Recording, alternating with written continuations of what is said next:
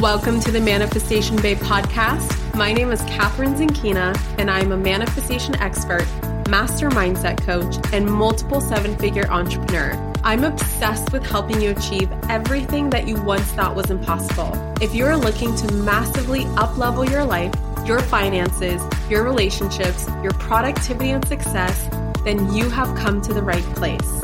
My goal in this podcast is to help you see the infinite potential within yourself to be, do, and have anything that your heart desires. Think of this podcast as your weekly dose of mindset development to help you maximize who you are and where you're going. Leave it to me to provide you with the tools, the resources, the strategies, and teachings that you need to manifest a reality wilder than your wildest dreams. I know we're about to have so much fun together, so thank you so much for pushing play today. And now let's begin. Before we dive into today's episode, I wanted to share with you that I have officially opened up the sign-up page for a free workshop that I am hosting on August 25th called Manifest Money for Good. It's a 3-day live workshop designed for lightworkers like you who are ready to stop resisting the prosperity that they deserve so that you can attract more money and unapologetically change the world. I'm giving away some incredible prizes this time in true Manifestation Babe fashion, so you're definitely not going to want to miss this one. If manifesting more money for good is on your goals list for 2020, then guess what? The universe has officially answered your prayers. You can sign up right now at manifestationbabe.com/money for good. Again, that's manifestationbabe.com/money for good. I am so excited to see you in the workshop. Okay, let's dive into today's episode. Hello, gorgeous souls, and welcome back to the Manifestation Babe podcast. Oh my God, what just happened? I literally I'm recording this intro as soon as I got off with my incredible interview with Dr. Nicole LaPera, who is also known as the Holistic Psychologist. You guys are in for such a freaking treat.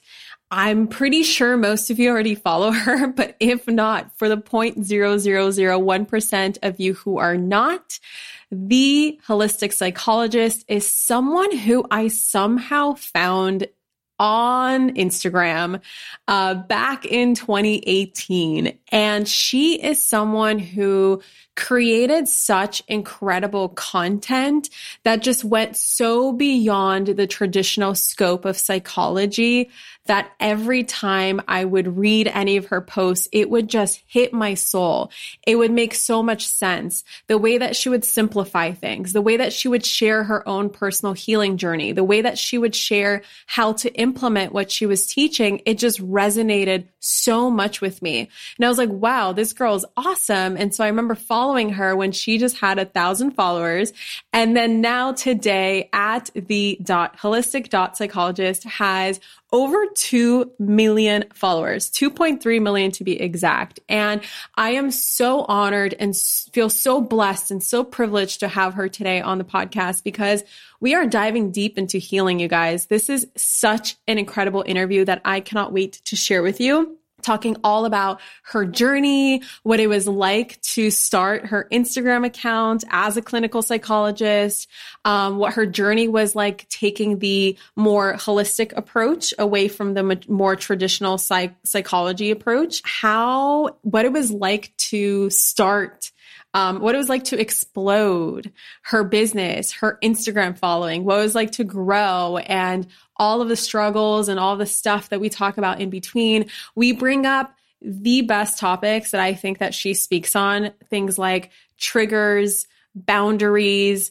the ego, trauma and how we heal it, and conscious parenting, and just so much good stuff. Like, I don't even want to make this intro very long because I really want you to dive into it. And especially as you're listening to this, you guys, if you can take a screenshot of this episode and tag both at the holistic psychologist, Dr. Nicole LaPera, and I at Manifestation Babe and just let me know what your breakthroughs are, because I know that there are so many. I personally learned so much from this episode, and there was so much within Nicole's story that I resonated with. And it's so incredible what this woman has accomplished. And it's absolutely no secret why she has blown up so much in her success with her social media following. And what I appreciate most about her is how humble she is, and just how generous she is, and how genuine she is, and how authentic she is. And I just can't get enough. And in the middle of this podcast, I was like, oh my God, I have so many questions. We're going over an hour now. Oh my God, do I keep talking? And I felt my ego kind of like kick in, and just the energy that this woman exudes. It's like this conversation could have gone for 7 hours easily. So I am so pleased to announce and so pleased to introduce this episode to you guys. Please send Nicole all the love for this. She's amazing. And with that being said, let's dive right into today's episode. Enjoy. Hello, gorgeous souls, and welcome back to the Manifestation Babe podcast. I am personally freaking out right now because guess who is in front of me? Dr. Nicole LePera. Did I pronounce that correctly? You sure did. Beautiful. Yay. You guys may know her as the Holistic Psychologist, and I am proud to say that I totally manifested this interview. How the hell are you, Nicole? Me too, Winky. So I totally hear you. I am great. In all seriousness, Catherine, we were joking earlier, and I feel like you've been a soul that has crossed my path many times. And when we actually connected on Instagram, I don't even remember, pretty early on. It was so early on. I am very proud to say I was actually talking to another one of your followers who is one of my students. And she was like, I've actually been following her since she had like 1,000 followers. And I'm like, girl, me too. Nobody believes that. But I literally remember, I have no idea how our paths crossed, but I remember like sharing some of your stuff. You only had like 1,000 followers, or maybe even less, or maybe like a tiny bit more, somewhere around there.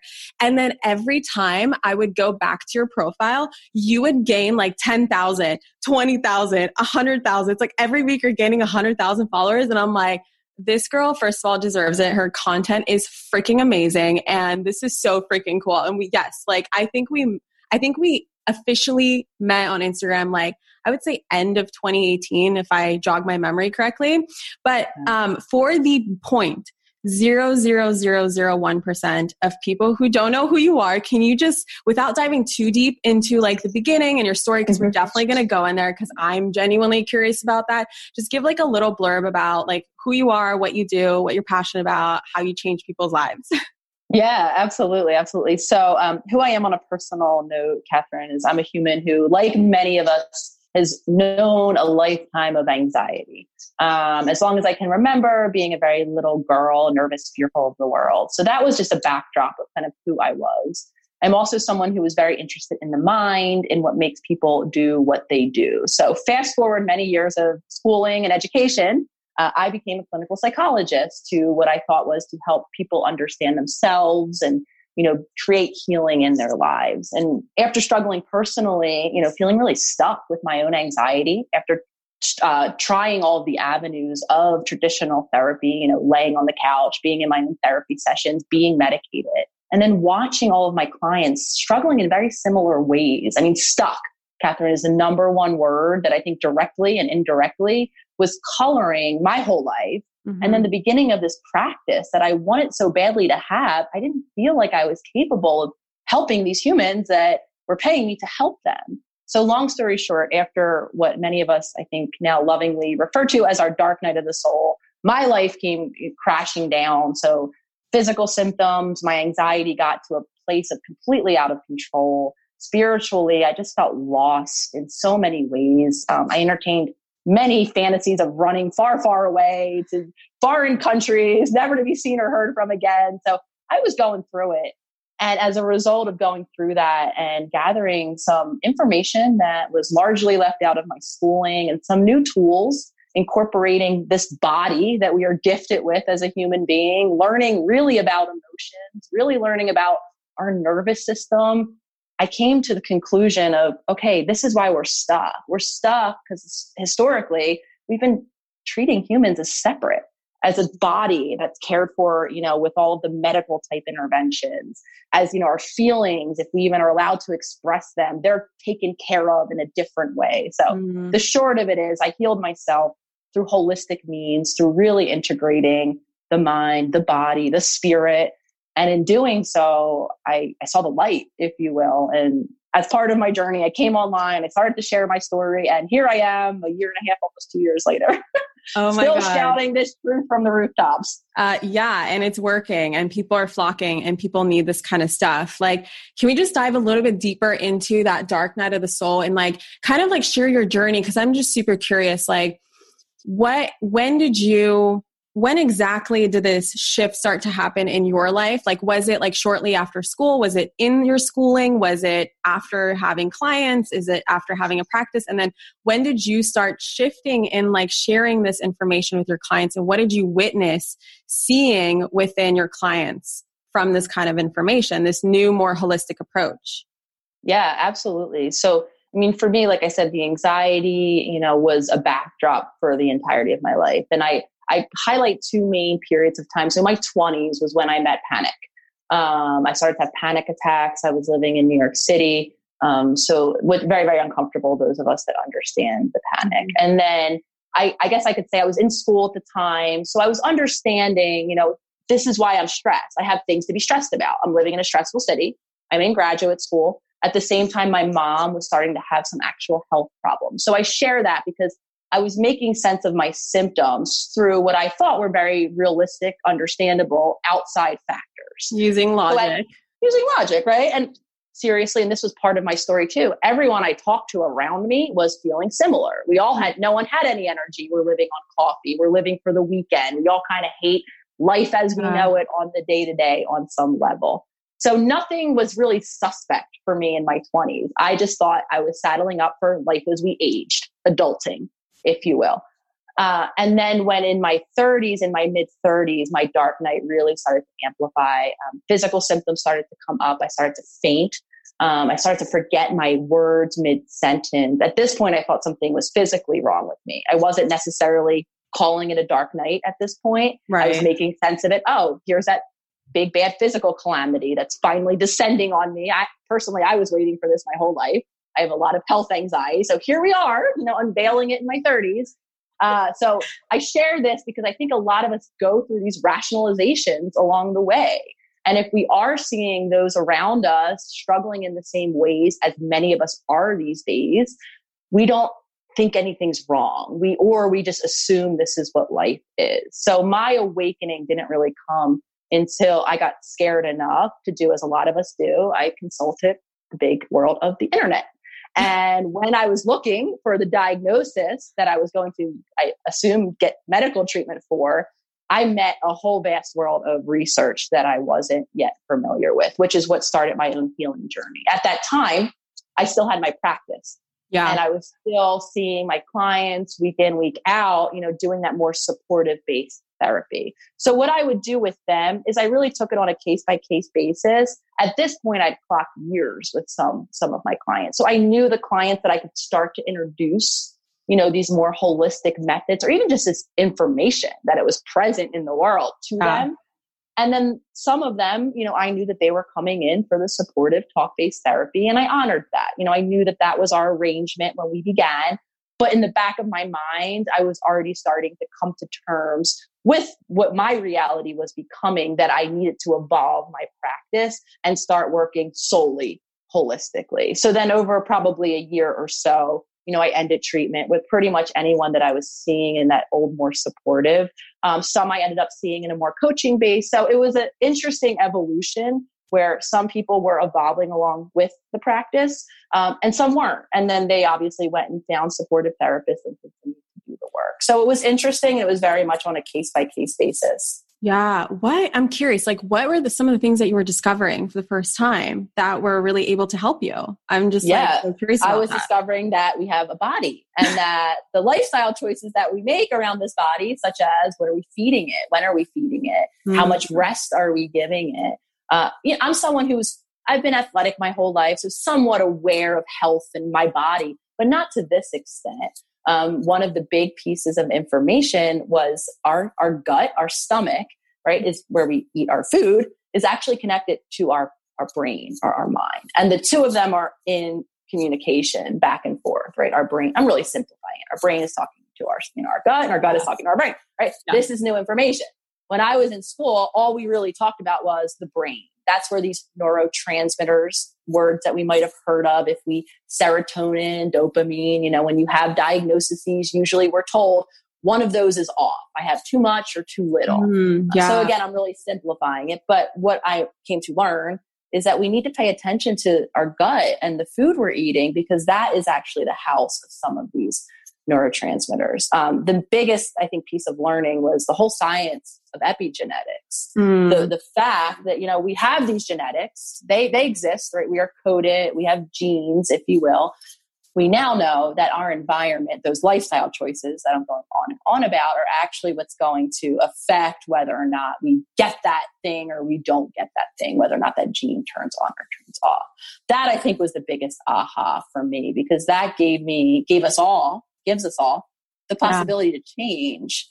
Because historically, I thought I was stuck with anxiety, and my conversation would only be one of, how do I manage my anxiety? I never thought that we could engage a conversation about healing said anxiety, because that wasn't written into that old model. Now with this new science, it's actually written in. There can become a pathway to healing, because we're not destined as we once thought we were genetically. As you're talking, I just had a flashback to my own, because I have a degree in biology and science, and the only class I liked, to be honest, I remember just pulling my hair out and being like, okay, can I go home and read my self-help books? Because they are way more helpful to me. They're way more interesting to me right now than all of this. But one class that stood out to me, I will never forget. And as you're talking about this, I'm like, holy shit, that was the only class I ever was engaged with, which makes sense now. It's like, I tell people that how I got here and how I started manifestation coaching was that life prepared me. It literally, there were things along the way that sparked my curiosity. And though I had no explanation from them at that point, now it's like, right, hindsight's 2020. I look back and I'm like, that's why epigenetics was one of my favorite classes. And I remember a lot of the students in the class were so mind blown, and they were like, what? Lifestyle and environment, can trigger gene expression on or off. And for me, it felt like I was remembering something from a past life. Similarly to the first time I learned about the law of attraction, it was never really something that blew my mind. It was something where when I found it, I was like, this is what I forgot. It's like, this is the thing that I forgot, and this makes sense. And I remember this. I don't know how, but I'm going to apply it because it just makes so much sense. And for me, it was like epigenetics. And I was like, whoa. And so, how I do my work now is really using the thoughts and the mindset and the beliefs and the feelings to trigger gene expression on and off. And a lot of the work that I've done with inner work and personal development has really helped me decrease my anxiety levels, because I can totally relate with the anxiety. Since I don't remember a single memory in childhood without anxiety, I was always anxious. I was always in panic. And so when I learned that, I was able to decrease it so much. And it wasn't until I learned about the brain-gut connection, as you're sharing. And I drastically, especially with my explant that I had last year, I drastically decreased and a lot of the crappy foods that I was eating, a lot of the artificial foods and artificial flavors and sweeteners and all this stuff. And I really just became super conscious of what I was eating and taking the right probiotic and doing parasite cleanses. And my God, I feel so much clearer. And it's like, why is this not being taught? And so my gratitude for you is the fact that you are talking about these things. And there is no question why you grew so fast. There's no question why so many people resonate with you. I'm curious, what inspired you to come online into the beautiful world of the internet and start sharing your content with people? Can you just share with me, where that inspiration came from? Take me back to the very first time you created your Instagram account and what your thinking was behind that. Yeah, absolutely. So as I'm starting to make sense and piece all of these new models together, obviously I was getting a lot of success in my own healing, and I was really feeling compelled to begin to speak about this, knowing that, again, at least coming through my program, I had somewhat awarenesses of other programs, knowing that this might not be information that was widely out there. At the time, I'm watching the social media world begin to pick up steam, and everyone's kind of going virtually. And historically in my field, we are actually given directives in opposition to anything, social media and virtual. Yeah. I had begun, though, to see other clinicians, beginning to use social media for a more professional presence, as opposed to just us hiding our handles and hoping no one finds us online, personally. So I was starting to watch other people evolve into that space.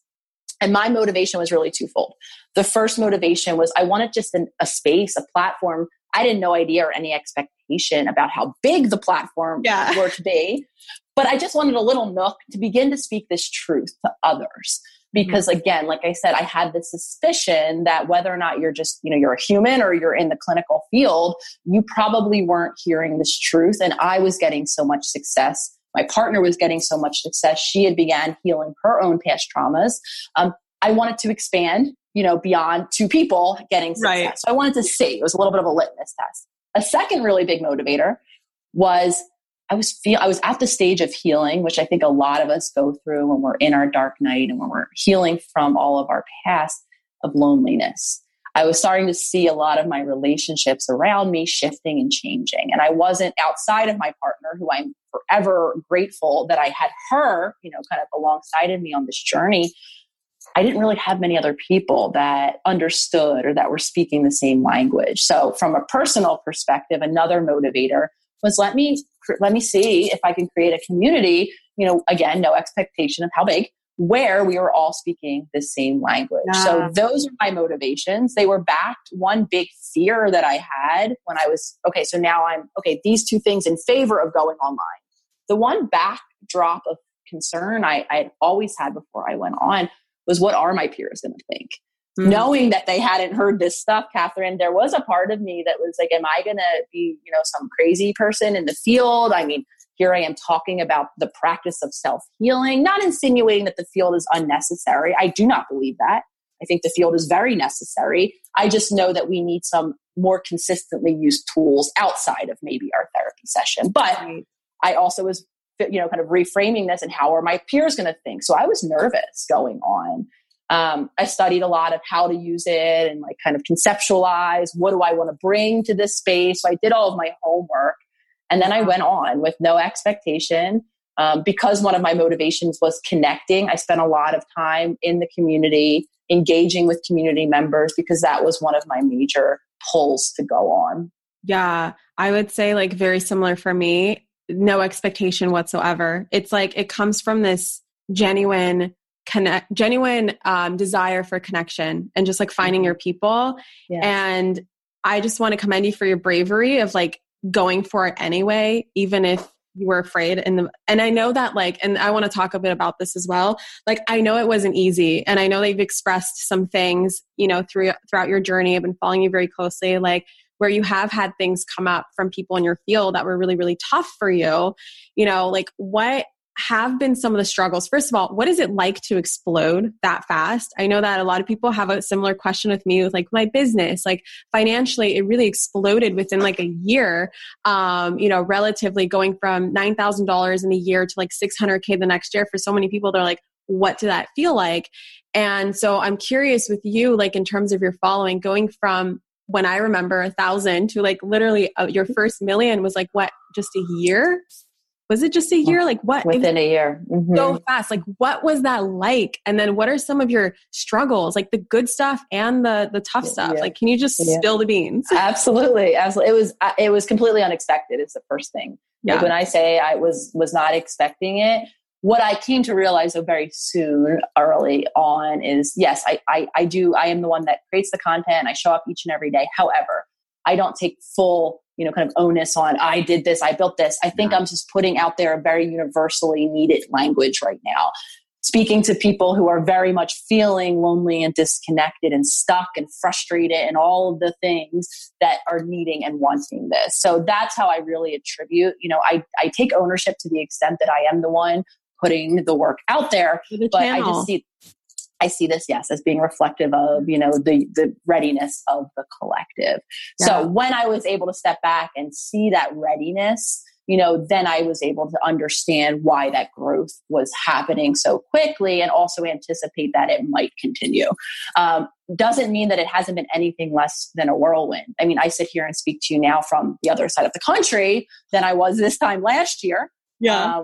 I'm trying to even think, was it this time? I can't even, so many things happened that first year, Catherine, from me shutting down that old practice to going virtually in a new practice of one-on-one work.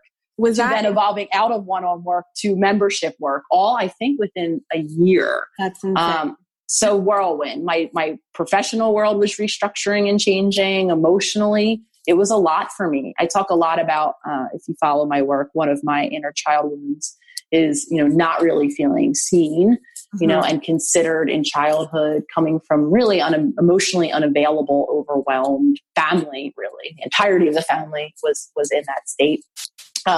So on the one hand, that which I desperately want, see me, hear me, is also that which is the most uncomfortable place. So as those numbers grow, there's a very real part of my inner child that does want to run away, that does want to, hold up something in front of her face and say, oh, I'm not that important. Stop listening to me. So it's been really a challenge. I share that because it's been a challenge in my own healing, coming to a platform of this size and seeing the size of it and hearing then the good, the bad, and the ugly in terms of the feedback. Because as the numbers increase, so do all of the opinions about the work.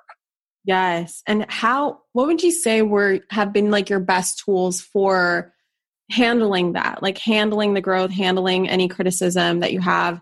And of course, like you have so much love, like just so much great feedback. But I'm just curious because this is a question I get so often. And I wanted to ask you as someone with such a large following, like what are your favorite tools when triggers come up? Like, let's talk a little bit about triggers. Like what are triggers? Where do they come from?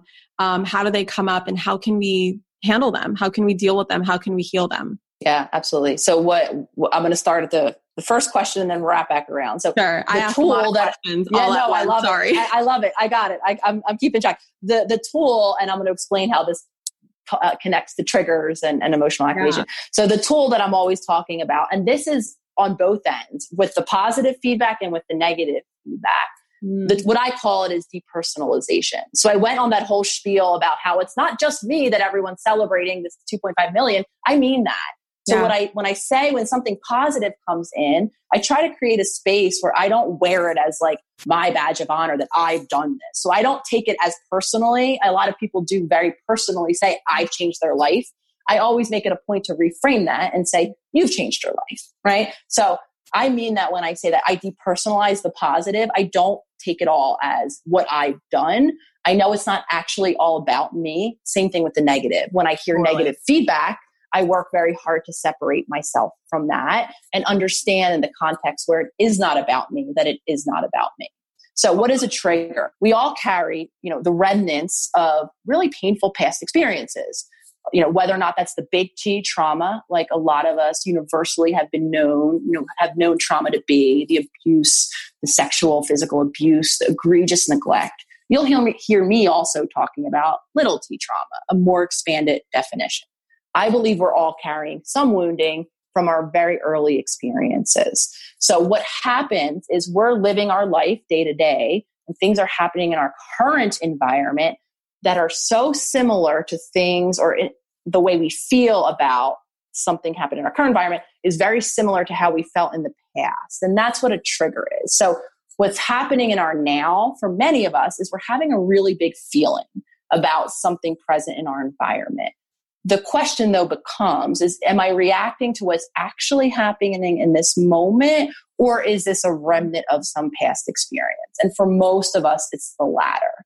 So what I'm able to do when the negative commentary comes, when I feel myself being triggered, creating that space, which sometimes means stepping away from the comment or the conversation so that I can regulate myself. Because once I'm having an emotional experience, I'm human. I don't love some of the things that get said to me. My emotions start to get activated. Sometimes I'll go and do some deep belly breathing. I'll try to regulate myself before I re-engage that conversation. Because if I'm triggered, it's going to come across in my language. Same thing on the other end. When I see someone else reacting emotionally to something I've said or what they believe I've said, I try to hold that space for them as well, right? Understanding that they might be reacting to something in this moment now that maybe I precipitated, the thing I said, but that it might not actually be about me at all. Yeah. So I don't have to take ownership of it. This doesn't apply, of course, Catherine, to all situations. I do think it's important to take feedback and to try it on for size, like I say. Yeah. But we don't have to let all of the feedback in, because sometimes it's not about us and it's not about what's happening now. What does it look like to hold space? Like in the context of like an online world, you can take some time away, you can decompress, right? Like you have the choice and the free will to put your phone down and kind of separate yourself from it. But what about like situations that arise like right in front of your face? Like having a conversation with a loved one or a stranger or whoever it is, where it's like you can't necessarily just like put your phone down. You're like, hold on, pause, right? You're so in the moment. Is there a way that we can be more conscious and hold space for other people as we're interacting with them within the moment? Absolutely. So consciousness, you said one of the biggest things I'm always talking about. We have to cultivate consciousness. So many of us are living in that autopilot where we tune in quite literally after the fact. I know I've lived many moments where I'm shameful after I just did some screaming and yelling, and I wasn't even really tuned into that moment. So I say that because, Catherine, consciousness is something we have to practice consistently. We can't just wait for those moments where I'm having that hard conversation and expect me to use a new tool. And I talk about this often because I'm human too. I wish that to be the case, if I'm honest. I wish to only use things as needed. And I've come to learn the very hard way that that's not how this works, that we have to practice, whether it's consciousness consistently enough that I can maintain consciousness in that moment. So even if I'm being triggered internally, right, I can choose a new response in that moment. Same thing with breath work. I talk a lot about regulating our nervous system and the importance of that. If you're going to wait for the argument to do some deep belly breathing, it's probably not going to be so successful because you probably won't remember and your body's not going to be regulated enough from doing it one moment in time. So again, we have to practice things consistently so that when we really need to, we can hold space in the moment. So that means daily practice of navigating your own triggers, right? When you're not in the context of me with another human, we are still being triggered all day long. Right. So this is the time to practice allowing that internal world to be activated. You're still going to hear all of the things and feel all of the things, in terms of the trigger that's going to be there. But as you create more and more space so that when I am in front of you, Catherine, and you're saying something to me that I'm not pleased with, internally, I might be rolling my eyes. I might be retorting that thing I want to say back to you, but I can still maintain my consciousness enough to possibly elicit a new response, which sometimes might mean, if I'm really feeling overactivated, ending the conversation before it gets to a point of no return. So it might mean putting a pin on it. Hey, I'm really sorry. I can see this conversation is very important and very necessary. I also know that having a conversation when we're both emotionally upset is probably not going to be helpful to either of us. Any chance we can circle back to this at a time when we're both in a clearer space. So sometimes putting a pin in it is our best chance at avoiding the old reactions. Yeah. It's like forming a habit. Within a daily practice, you're making it an unconscious practice where even though you're a human being, challenges will come up, obstacles will come up. There will be times where you still act out of fear and out of scarcity and out of some sort of past experience. It's like even the most woke people still do it, but it's like within your daily practice, you are practicing to where when that situation arises, your nervous system automatically goes to however you trained it to be. I love that you mentioned breath work. I'm like the biggest fan of breath work right now. It's like a newfound discovery for me. It's ridiculously powerful. And you talked about nervous system regulation. Besides, deep belly breaths and breath work, I saw you made a post the other day with like a nice list of things that you can do. What are other things that we can do in our daily practice to kind of keep our nervous system calm so that we don't go into that anxiety or panic or fear and just stay there? Not that it's not okay to go there sometimes because we're human beings, but like I feel like staying there is what creates chaos in our life. 100%. I lived there. And I think a lot of us do. I lived in that. So that anxiety that, you and I both attested to having from childhood, what I've come to understand is my whole family was living in fight or flight their whole lives, meaning my nervous system was activated as if there was a threat around every corner, because that's what it truly felt like, which just continues to exacerbate the perception of threats around every corner. Right. And then we are hypervigilant and we are on edge, and the little things are the straws that break the camel's back, because we just don't have any bandwidth. We don't shut off from that activation state. So many of us, again, I can't remember one class where, even though I went to a program that was trauma informed and we did work on trauma, again, this was over a decade ago or plus that I was in school, maybe it's changed, but never once was the nervous system and nervous system regulatory tools really talked about. So you'll hear me talk about a particular nerve. And I think this is probably the post you're referring to. It's called our vagus nerve. So to keep it simple, our vagus nerve is really the switch, that kind of helps us regain that flexibility in our nervous system. So essentially to turn it off if you're like me, it's always turned on.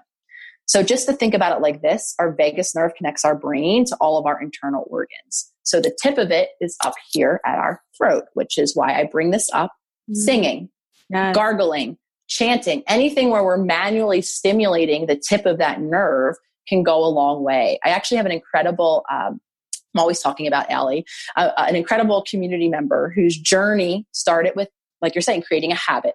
Her habit started with 1 glass of water. That has evolved into pretty much a top to bottom life change, including she's returned to singing, in particular to stimulate her vagus nerve so that she can regain that flexibility. So if we have singers out there singing in the shower, people who chant, gargling, if you don't like any of those things and you brush your teeth, gargling, right? Anything where we're stimulating can build that tone back into that vagus nerve.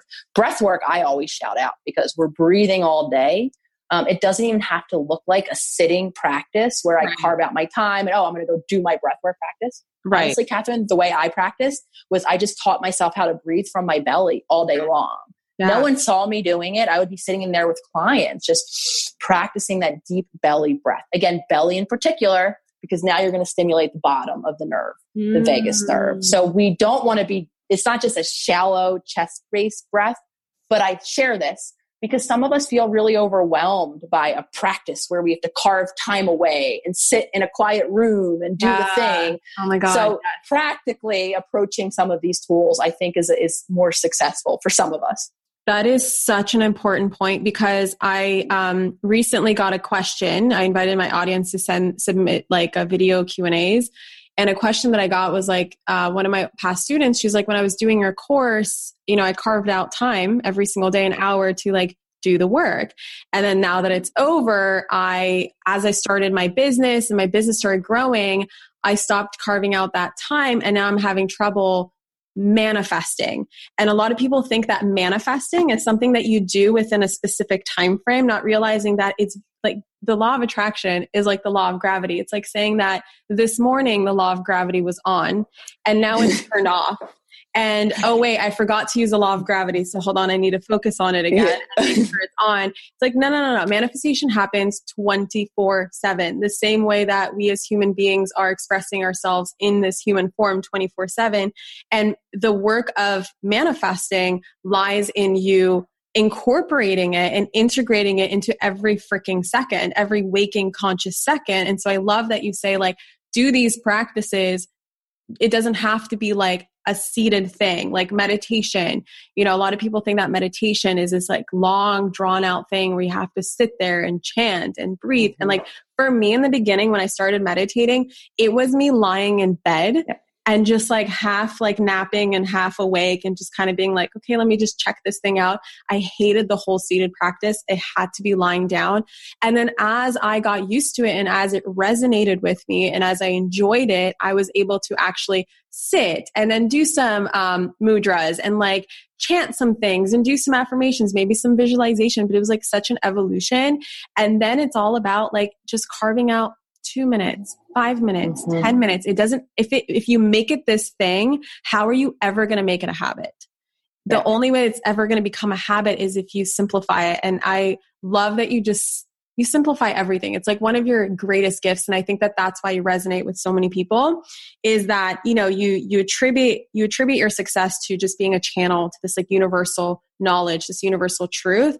I would say that the thing that is so incredible about you is just that you are such a clear channel that you're able to take these like complex just things that, would take someone with a PhD to have to understand sometimes, with all the scientific language behind it. And you're just like, yo, listen, like this is how you can apply it in like your every single day life, which is, I think, is so amazing. I really appreciate that you define trauma with a big T and a little t, because typically in the traditional sense of psychology, we think of trauma as being like just the violence, right? The sexual trauma, like the really big stuff. And then what I've been seeing lately is some like other awesome psychologists that I follow, they start saying like trauma is anything that felt traumatic to you. And I really appreciate that, because I've always questioned where this anxiety comes from. And the first time I ever discovered that I do have some big T trauma that I was very unconscious of, I only thought I had little T trauma. And, we all have trauma, whether it's big T or little T. But I remember coming up to my mom one day because I just couldn't take it anymore. I remember, going through an uncomfortable process in my business, and it felt like someone was about to like rip the rug out from underneath me. It felt like my entire foundation is about to like crack. And I was sick of feeling that way. And I felt like I was living in that place of constantly expecting something to just fall through and the other shoe, quote unquote, the other shoe to drop. So I approached my mom one day and I'm like, Mom, listen, why am I so anxious? And why do I always feel like my foundation is about to crack and fall and like I'm about to lose everything? Like, what happened in my childhood? Right. And so she just like opened up the floodgates that I didn't even know. Like, I didn't even think I was ready for. I was like, okay, that makes sense. That makes sense. That's why I don't have any conscious memories before the age of 9. Oh my God, that's what that was. I thought that was a dream. That was an actual thing. And then of course, doing regression therapy, like hypnotic regression. And then of course, ayahuasca. Ayahuasca does not hold back when she shows you things. So I've seen some stuff and it makes sense. And it's been such an amazing part of my healing journey to get some understanding. But and I want to like take this into 2 directions. For people who just intuitively know that it has been some trauma because they're obviously experiencing these triggers today, like what can people do to heal that so that they can live their adult lives in more of that like relaxed, peaceful place, a more conscious place, I guess. And then for people who have gone through something enormous, like what are some recommendations you have for them? What are some things that they can do? Like how can they create a life where their trauma no longer holds them back? Yeah, absolutely. I know I just dumped like a whole... No. I love it. And I want to thank you for sharing because, and I want to illustrate just personally and why I'm so impassioned about continuing to include little t and trauma. And I will always talk about it because I lived a very confusing, and I think a lot of us do experience looking back. I learned just like a lot of us that these are the big bad things to look for. And when I looked back, I didn't really see, and I didn't have an intuition that those big bad things happened to me. Yet I continued to see myself struggle, in many ways with many symptoms in my relationships, generally overall. So I didn't know. I was confused for a very long time. And that's why I will always kind of maintain that as part of my definition, because I think a lot of us are confused and we assign labels of defectiveness or brokenness or something's wrong with me when we can't make sense of why we're struggling as we are. And the reason why we're struggling as we are is because, like I said, there's a lot of pathways to wounding that can continue to color our experiences of life. So what do? I also have people that ask me a lot because I have very few memories. My memories are very absent for the large majority of my life. So a lot of times I will get people who I thought, again, this was something obviously wrong with my brain that caused me to not have memories. I now understand what causes a lot of us to have lacking memories. So when I talk about it, points of relation spread in, it resonates. And then the most question I get, well, can we still heal? What do I do if I don't know what happened to me? Yeah. If I don't have, right? That I had that question. To go back to. Or if I don't, go and take the ayahuasca or have the regression, I can't have it revealed to me. Can I still heal? And my answer is always the same. Absolutely. Because we are still living. We are living the conditioning, the patterning, those wounds, and all the ways we had our best attempts at coping with those painful parts of our life day in and day out. So what do we do to heal? We start where we're at. We practice observation. We watch, our habits in our day-to-day life. We see, because we are very habitual, right? We see what we do with our physical bodies. We see what our emotional worlds look like. We see our go-to coping mechanisms. We all have them. We see for ourselves. And then once we kind of practice that self-observation, then we can begin to create change. We can begin to show up differently in our relationships. One of the things that we're probably going to want to do if we sit on any spectrum of the trauma, if we notice that nervous system activation, that always on edge, we definitely want to incorporate some of those body regulation techniques to build safety, to send a signal that wasn't there probably in childhood when these painful things happened, sending a signal to our body that we're safe now. Because if we don't do that, and this is why I don't believe the traditional model of keeping the mind separate over here, we just talk about what's wrong. Right. That won't work because, and this is something I wanted to say earlier too, about, doing something, when we do something for 1 hour, the importance of habits. A really impactful therapy session or practicing, say, even meditation for 1 20-minute period of my day, my question always is the same. What does the rest of your day look like? What do you do 95% of the time outside of that 1 hour or that one practice? And if your answer is, I don't know, or I go back to my autopilot, right, then that's why these things aren't as effective. So we practice self-observation. And then some of us might need to engage in those body regulation tools, right? Changing our lifestyle, incorporating some of that polyvagal work, the breath work, the gargling, to build that system of safety into our body. Because if we don't, no amount of logic or reasoning is going to shift and change our emotional reactions in those really pivotal moments. If you're someone who has, I just want to highlight this too, because there are some traumas, right, that live in our brain where we have flashbacks, where nightmares occur. There are somatic therapies out there that are very, very helpful, right? You go in, you get a supportive therapist. You can do something like EMDR. There's a bunch of different modalities now that are, aware of that component of the body. Body work in and of itself. A lot of us house trauma in our physical bodies, in our musculature and tightness in our nerves. So there's a whole world now of therapies that are beyond, I just go and talk about it. That someone who experiences this trauma might want to incorporate because they can really go a long way as well. Can I just ask tangibly, because my audience loves tangible examples. So I try to brainstorm as much as possible, questions that may come up. What does it actually look like to observe? I know I understand what you mean, but some people be like, what do you mean observe? What does that tangibly look like? Do you have an example, a scenario, and then what you would do inside your own mind to be like, why the F did I just do that? Why am I thinking that way? That's how I see it. So I'm just curious what you would say. Yeah, I love that. And I appreciate you asked that to clarify, Catherine. So what do we want to observe? And I've had clients and members just observe your behaviors. Spend a week, 2 weeks, right, where the thing you're observing is what you do.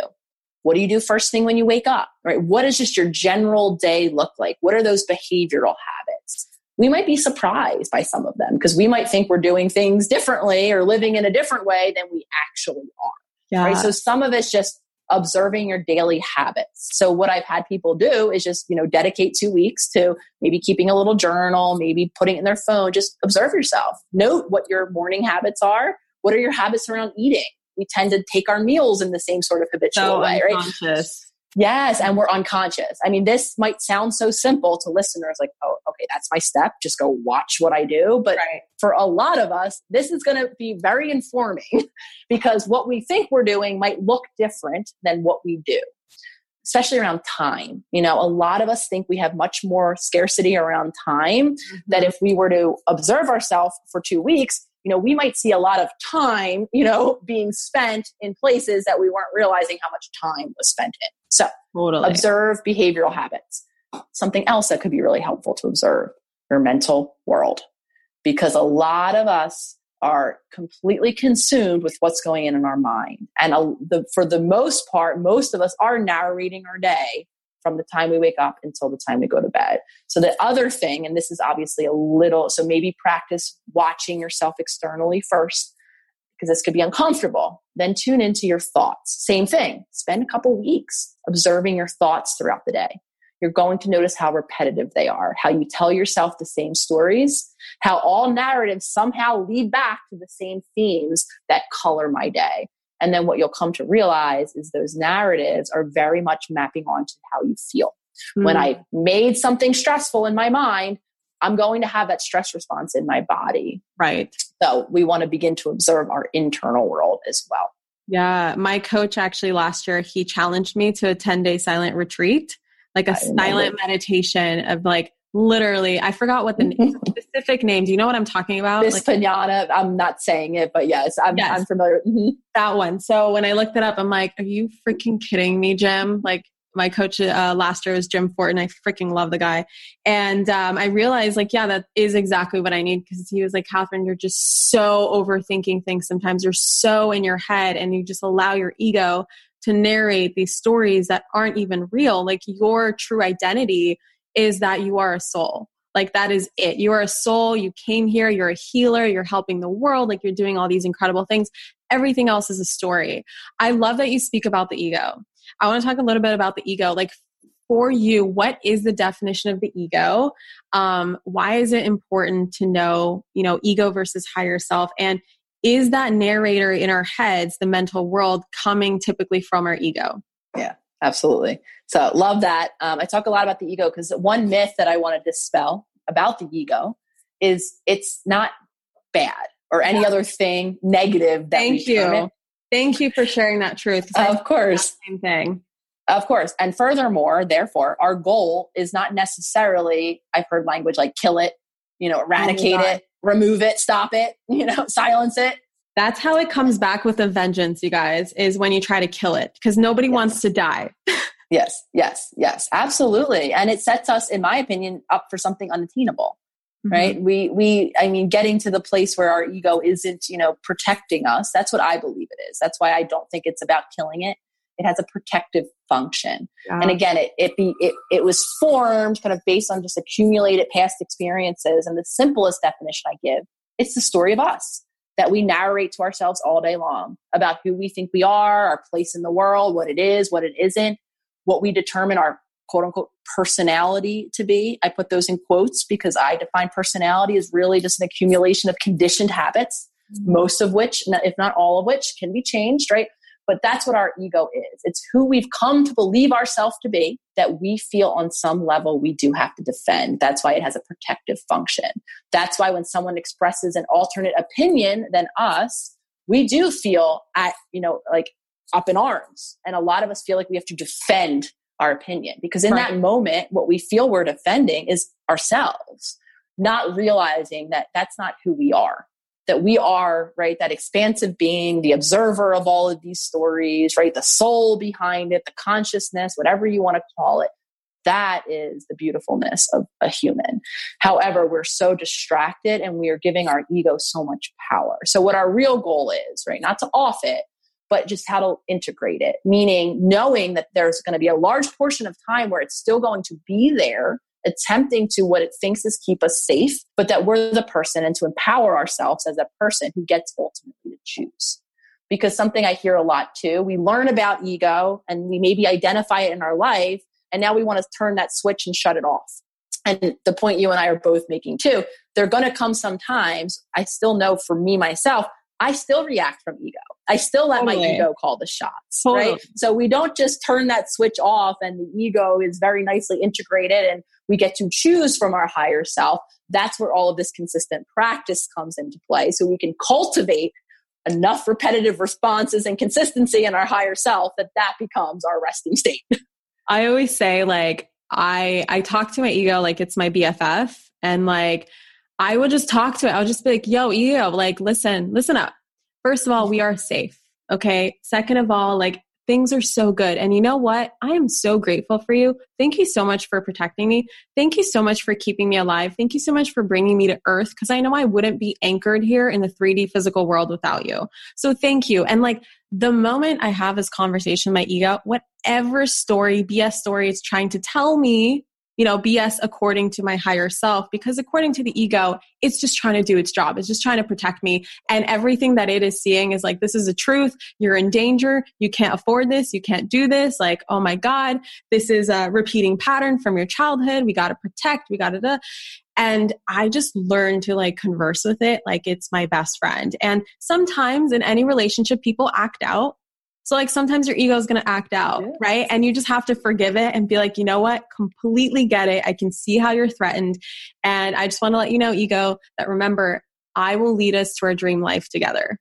And it's just such a like beautiful thing. It's like a beautiful partnership. Would you say that the observer is the higher self? Like how would you look at it? Okay. That's what I kind of conceptualize it. Yeah. I love what you're offering there too. I just kind of want to emphasize, because gratitude, a lot of us, really can be helped by that reframe, by acknowledging it there, by working to befriend it, by appreciating, that it believed for so long and that we did need that for so long. We did need that story to keep us, in the safest place as possible. And I love that kind of I offer a suggestion to name it for a similar reason, right? To name it as if it is a friend that is inside of you, and right now you sometimes are at odds with what one should do in life. And ultimately we want to just practice making the decisions from that highest self. Yes. I want to talk about, there's a hot topic that I would say the majority of the questions that I got from my audience for you are around boundaries. And especially like things that have come up a lot, of course, in quarantine as people are stuck together in a house. Like, how the hell, first of all, what are boundaries? Why are they important? And how do we create them? And like, especially like for me personally, like, and I'm pretty sure it's for all of us, most of us at least, like my conditioning is that, this is not something that we learned in school. I didn't have like boundaries or the concept of boundaries until like a couple years ago, when I realized that continuously I'm allowing people to take advantage of me. And that's coming from this little people pleaser need to people please that's coming from childhood, right? Because I always had to please my parents and please my friends and all of these things and please my teachers. Like, why are boundaries important? How do we develop boundaries? And just take the floor, talk about boundaries. Yeah, absolutely. And you're not alone, Catherine. I had no idea what the hell a boundary was, never heard of it, never learned of it, came from a family where they were non-existent. Yeah. So I know for a lot of us, this is new language. And we're conditioned to think that boundaries are us being rude, which is selfish. That's another word. Yeah. We love to say they're selfish. So what a boundary is, really short and simple. It's a limit. Right? It's a limit that we place on ourselves around maybe our physical body and the comfort in terms of physical space, physical touch, kind of what are the limits that I am most comfortable with existing to keep my body feeling safe. They differ for all people. Yeah. Emotional boundaries also exist, which is really quite simply, right, creating a space where I can allow myself to have a feeling that's separate from another human being. Those of us that are people pleasers, typically, this is what it looks like in adulthood. We don't have that because our feelings are really contingent, particularly for us people pleasers, on how someone else is responding to us. Yeah. So in those moments, it's not really about how we're feeling about what's happening. We're more attuned to how they're feeling. That's going to dictate how we're feeling. So in that really simple example, there is no space, right? We're all sharing a feeling in a sense. So creating a space where I can tolerate having a separate emotional experience from even the people that I love the most and spend the most time with. That's a boundary. So it's a limit and they're different. So as far as I see it, there's 3 really like simple steps, though very not simple if you're someone like myself that has never had a boundary. First step is identify the need for boundaries in your life, right? So if you are a people pleaser, chances are we need some boundaries. So where are the areas that we need boundaries? That would be the first step. This is an individual process. This doesn't mean, kind of powwowing with the person that, you're struggling with, totally. Right? And asking them what they think, because chances are you're going to be at odds with that recommendation. So internally, And of course, this means probably what the urge is going to be when you're trying to decide, oh, maybe I do need a little less time with this person, or maybe I need to be a little less available over here in this relationship because it drains me. Mm-hmm. Probably our tendency in this moment where I'm doing my self-exploration is going to play the tape out and wonder how that's going to affect that other person, right? So much more complicated, but the goal of this step is ideally, what do you need to change in your relationships or around the way you carry your person to make you feel most comfortable, most safe? And then once you've come with the areas that you need to shift or tighten, usually the things that come up for many of us is, I want to be a little less available to this person. I have that friend for me, it was my sister, who's always calling me, for the latest stressful thing, and that stresses me out. Right. A lot of times that's a boundary. Around time, a lot of us need time boundaries. I feel like I have to be on call for everyone in my life, so when that friend texts, even if I don't really feel like seeing that friend today, oh, they're available, so I'm available. Those are two really common boundaries. So I've done my internal work, I've explored, and I've identified these two areas that I want to switch. The next step is to enact the boundary. An important caveat here. This is not the place where we go, Catherine, I need you to stop calling me every time you're upset. No. We tell Catherine, I love you. I care about you. I have a lot going on in my world. I'm not going to be able to be available to your phone call if it happens, say, after 9 p.m. because I need to get some sleep. I will call you, the next day if and when, you need me. Okay. So Catherine might still call at 9:05. That means that Nicole has to not pick up the phone, right? So when I enact the boundaries, I emphasize this is about me doing something different to create the change in our relationship. Yeah. Not me looking and pointing the finger and wanting this other person to change, as many of us do.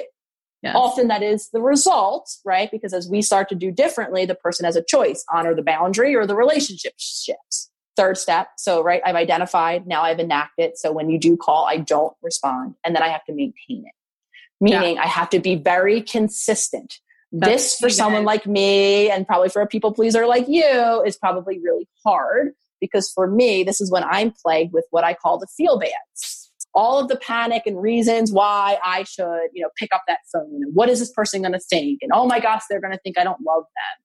This is where a lot of our work then is internal. So I've identified, I've put the boundary up, and then it is my job to maintain that boundary. Because when we take it down, or we say we're just kidding, or we become available again, now we're sending a mixed message to that other person. I love that. So it's easy to have someone not call you or not pick up the phone, but what if you live with them, Nicole? That's the biggest question that I get is like, especially in my courses where, for instance, it's typically women who invest in my academies and their husbands are like, what the hell is this? What is why would you do this? Like, is this a real MBA? Like you're getting a business degree, or what the hell is MBA? And then they have to explain it. And then it's like this whole thing of just like, it's a whole stress point for them of how do we maintain those boundaries, especially around people that we love and that we live with. And that it's not like I can just shut the door on them and just say, hey, you go to your place, I stay in my place. Like, what if it's your husband? What if it's your kid? What if it's your roommate or anything like that? Yeah, obviously much, much more complicated, especially in terms of physical space. And I know with quarantine and COVID, and a lot of us are living in that pressure cooker of not having the other room to go to or the office to be at, 40 plus hours a week. And I know we're also a bit restricted in terms of even going for the walk and things like that. Yeah. Obviously, outside of quarantine and COVID, those things are important. Creating the space, whether it's in another side of your home, you having your little area. It can even be a corner of the home where you go and do your thing.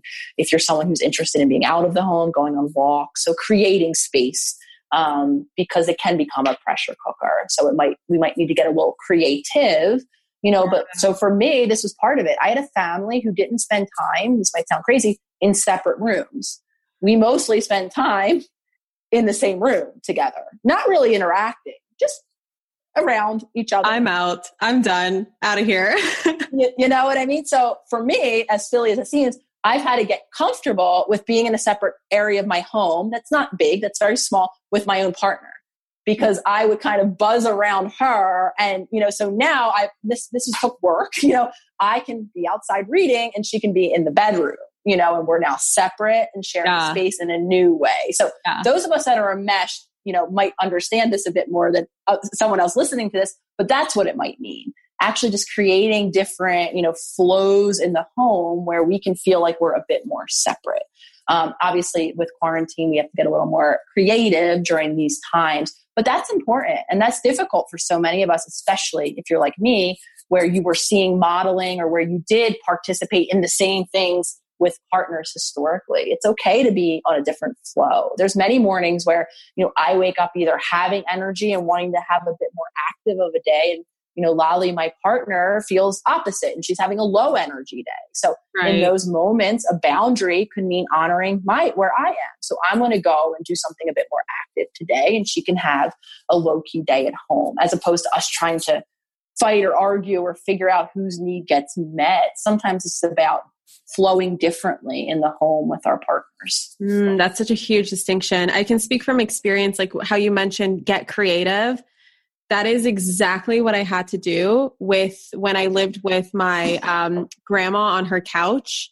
First, it was when I told my parents I'm not going to medical school, and then I still had to live with them and like figure out my life. And I created the most sacred space in my bedroom. Like my bedroom had the best vibes because I saged the shit out of it. I Palo Santo'd the shit out of it. I had like crystals, everything. Like it was my secret sanctuary. And then when I moved in with my grandma on her couch, I was like, all right, what is my corner? Like clearly everyone's in the living room. The TV is blasting like Russian propaganda news 24/7. I'm like, this is driving me crazy.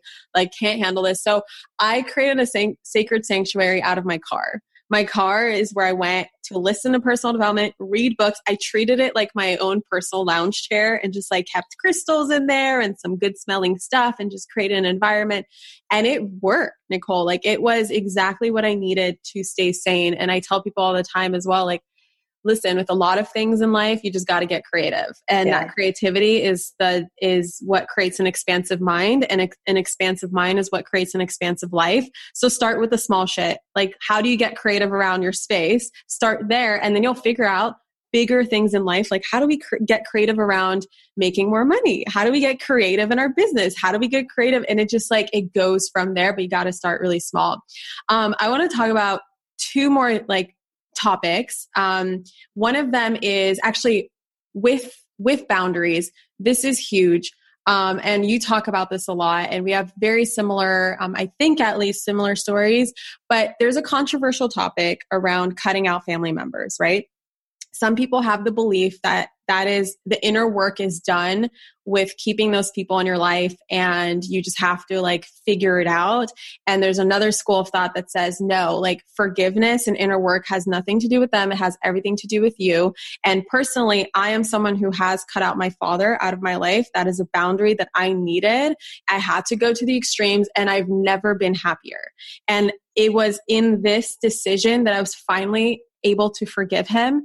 And finally, I can see my father in a much brighter light. When he was in my life and constantly leaking my energy, even from just like an energetic standpoint of just him having access to me, I would just constantly think about him and I would have so much resentment towards him and so much frustration towards him. And when I finally made the decision of changing my phone number and not giving him my phone number, and it's not like we were like BFFs and then I just cut him off. Like it was bound to happen anyway. So I don't think he's surprised at all. But me just like creating this boundary in my life has brought me so much peace to where I am finally able to see him for who he is, which is another human being. Like, what is your take on this? And like for anyone struggling with this, like maybe feeling guilty for cutting someone out of their life, or like maybe someone has a plan to, like, I don't know, can you talk a little bit about this and how this relates to boundaries and what what is your take on the quote, family is everything, right? When we have this conditioning that family is everything and you have to do everything for family. Like, I know you got some shit to say about this. Of course. It's funny. Someone had actually titled a podcast, an episode that I was on, Family Isn't Everything, because I talk a lot about this. So I want to wrap in, kind of a response to what you were saying about creativity as well, because sometimes it's a little bit complicated. for us. It's not just like, oh, let me get creative and create my space over here. Because on some deep level, some of us might be assigning that those words that you and I referenced earlier, selfish. It might be selfish for me to do something for just myself. Making a decision about boundaries within my family might be felt to be selfish. So I just want to acknowledge that it is about, kind of creating the space for us, whether it's in our immediate family relationships or in our homes with my own space, that it can be a bit more complicated because we might be operating with these deeper held beliefs, right? That doing so is selfish or isn't appropriate or isn't what moms do. I'm not a mother, but playing out, right? Moms don't take 20 minutes of the day for themselves. Well, I can make an argument that moms do, and that if moms do that, they can then be more present for their child. So that's just kind of a piggyback into this topic, because a lot of us are made to believe, with family messaging, a family mantra in my home was family is everything. It might as well have been hanging up, on a wall, and we all paid homage to it. So my background with my family is because, coming from an enmeshed family, part of my work became identifying and putting some new boundaries in place. So I got to the place 2 Julys ago. So right around when I launched my Instagram, where I made the very painful, very difficult decision to go no contact with my family. So my core family, when I say family, who I reference mainly, is my mom, my dad, and my sister. I have 2 siblings, a sister and a brother. My sister is 15 years older than me. My brother is 18. He and I have been always a bit more disconnected. So when I say family, I mean my mom and my sister. Anyway, So I went no contact with them. And I heard a lot about, that decision from a lot of different people, them included. I heard all of the reasons why I was selfish for putting up these boundaries, which concluded in a hard stop of a relationship. I felt at that point of my healing, though, Catherine, that I think I'm hearing you feel with your father, that it was necessary, that I wasn't able to create this space and focus on myself after what was for me a lifetime of focusing on that family is everything mantra. So for a lot of people, I know for me, it was the most difficult decision I've ever made in my life. I didn't wish that to be the case. I wished a way to find how to navigate relations with them through the healing journey. But for me, I couldn't. So I think a lot of us, struggle in terms of our family. So I'm not in disagreement that healing can happen within families. Of course, healing we are interpersonal creatures. We heal in relationships. Absolutely. Yeah. However, only us as individuals can know, if and when we actually need some space from specific relationships to either be able to engage at a later time and or to not, even if those people are determined or deemed family members. Yeah, I love it. It all comes down to personal choice, and there's no right or wrong answer, and you have to use your intuition on what's right for you. And there is no right or wrong. It's just what's serving me and what's not serving me. And that's the framework I choose to see it from. And such a beautiful answer you just gave. I know it's going to give people a lot of guidance, especially, with this coming up. Speaking of family, I have actually 2 moms on my team, and I have a lot of moms asking we're healing shit from our childhood as adults. And a lot of us are parents, and then we have our kids. Right. And we're so afraid to pass down all of our traumas and all of our patterns and behaviors and anything onto them because we don't want to quote unquote, mess them up, right? Because we're working so hard on healing. It's like, God forbid my child has to do this because of things that I passed down to them, conditioning that I passed down to them. And it's known now that between the ages of 0 and 7, children are basically in a theta brainwave state, and they're walking subconscious minds, and they absorb everything around them, which is how we got here, right? But as parents, I know that you're not a parent. I'm not either. I just know that, this comes up a lot, especially since I do have a lot of moms following me and vice versa. I know you do too. What can parents do to simultaneously self-heal or embark on a healing journey and then also not necessarily pass that on to their kids? Is there something that they can do? Any advice that you have? Yeah. Well, this is where parents hate me when I respond with my honest answer, which is the answer I always get, because I get very specific parenting questions. How do I avoid, or how do I navigate this difficult moment? I will never, there's amazing, especially emotion regulation based child family therapists out there on the internet. giving you those concrete tools, I will always refer to those practitioners for that level of advice. My answer is always the same, which is to model healing, right? To heal yourself first, because a lot of us do very well intentionally want to avoid the pain that we were caused, into our children, but children see and learn most from what they see, right? That old moniker, like, do as I say, not as I do. Well, actually quite the opposite is what really happens. Children are seeing and are more imprinted and affected by what they're seeing, what is being modeled to them, or what they're experiencing in the relationships with these people, right? So your relationship with yourself is going to impact your children. So even if you're trying your very best to show up as a parent, right? If you're not healing yourself, that's what's going to translate to the child. So my answer is always twofold. Model, right? Model healing to yourself. And this is the other part that they hate. I don't actually think it's a bad thing to fuck your kid up a little bit. I think it's actually a natural thing that's going to happen with all of us because we're separate humans, raising separate humans.